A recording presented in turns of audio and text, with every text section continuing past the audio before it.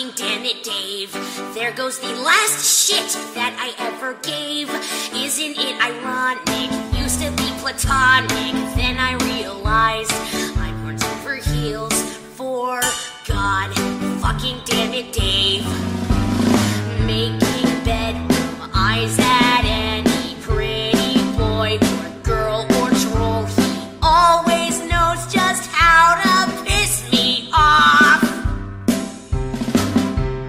Even if I beg, he won't lay off. God fucking damn it, Dave. If only I could manage to escape all your hips are witchcraft. Don't you fucking dare laugh. Just leave me alone. I just need some time alone. No, I just need some time alone. No, I just need some time alone. No, I just need some time alone.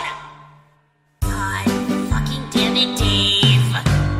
This bridge is shady, so you might feel pity for my tragic tale of incompatibility. Can you distract me when he's so attractively holding my weakness against me?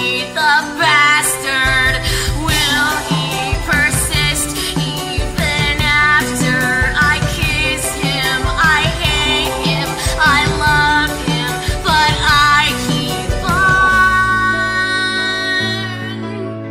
trying to prove that I love how I swoon. I'm losing my confidence. I want you, I want you, I want you, I want you, I want you, I want you, I want you. God fucking damn it, Dave. If I had a star to wish on for my life, I can't imagine any other stoic prick compares. Mirror shades won't hide it if he stares. Love me, hate me, fuck me, I don't care. God fucking damn it, Dave. I might not be real experienced with humans, but who am I fooling while my blood is pooling at the pit of me as I lie awake? And God fucking damn it, Dave, whisper in my ear with your stupid voice. Tell me that you love me, that you're thinking of me, straight and to the point.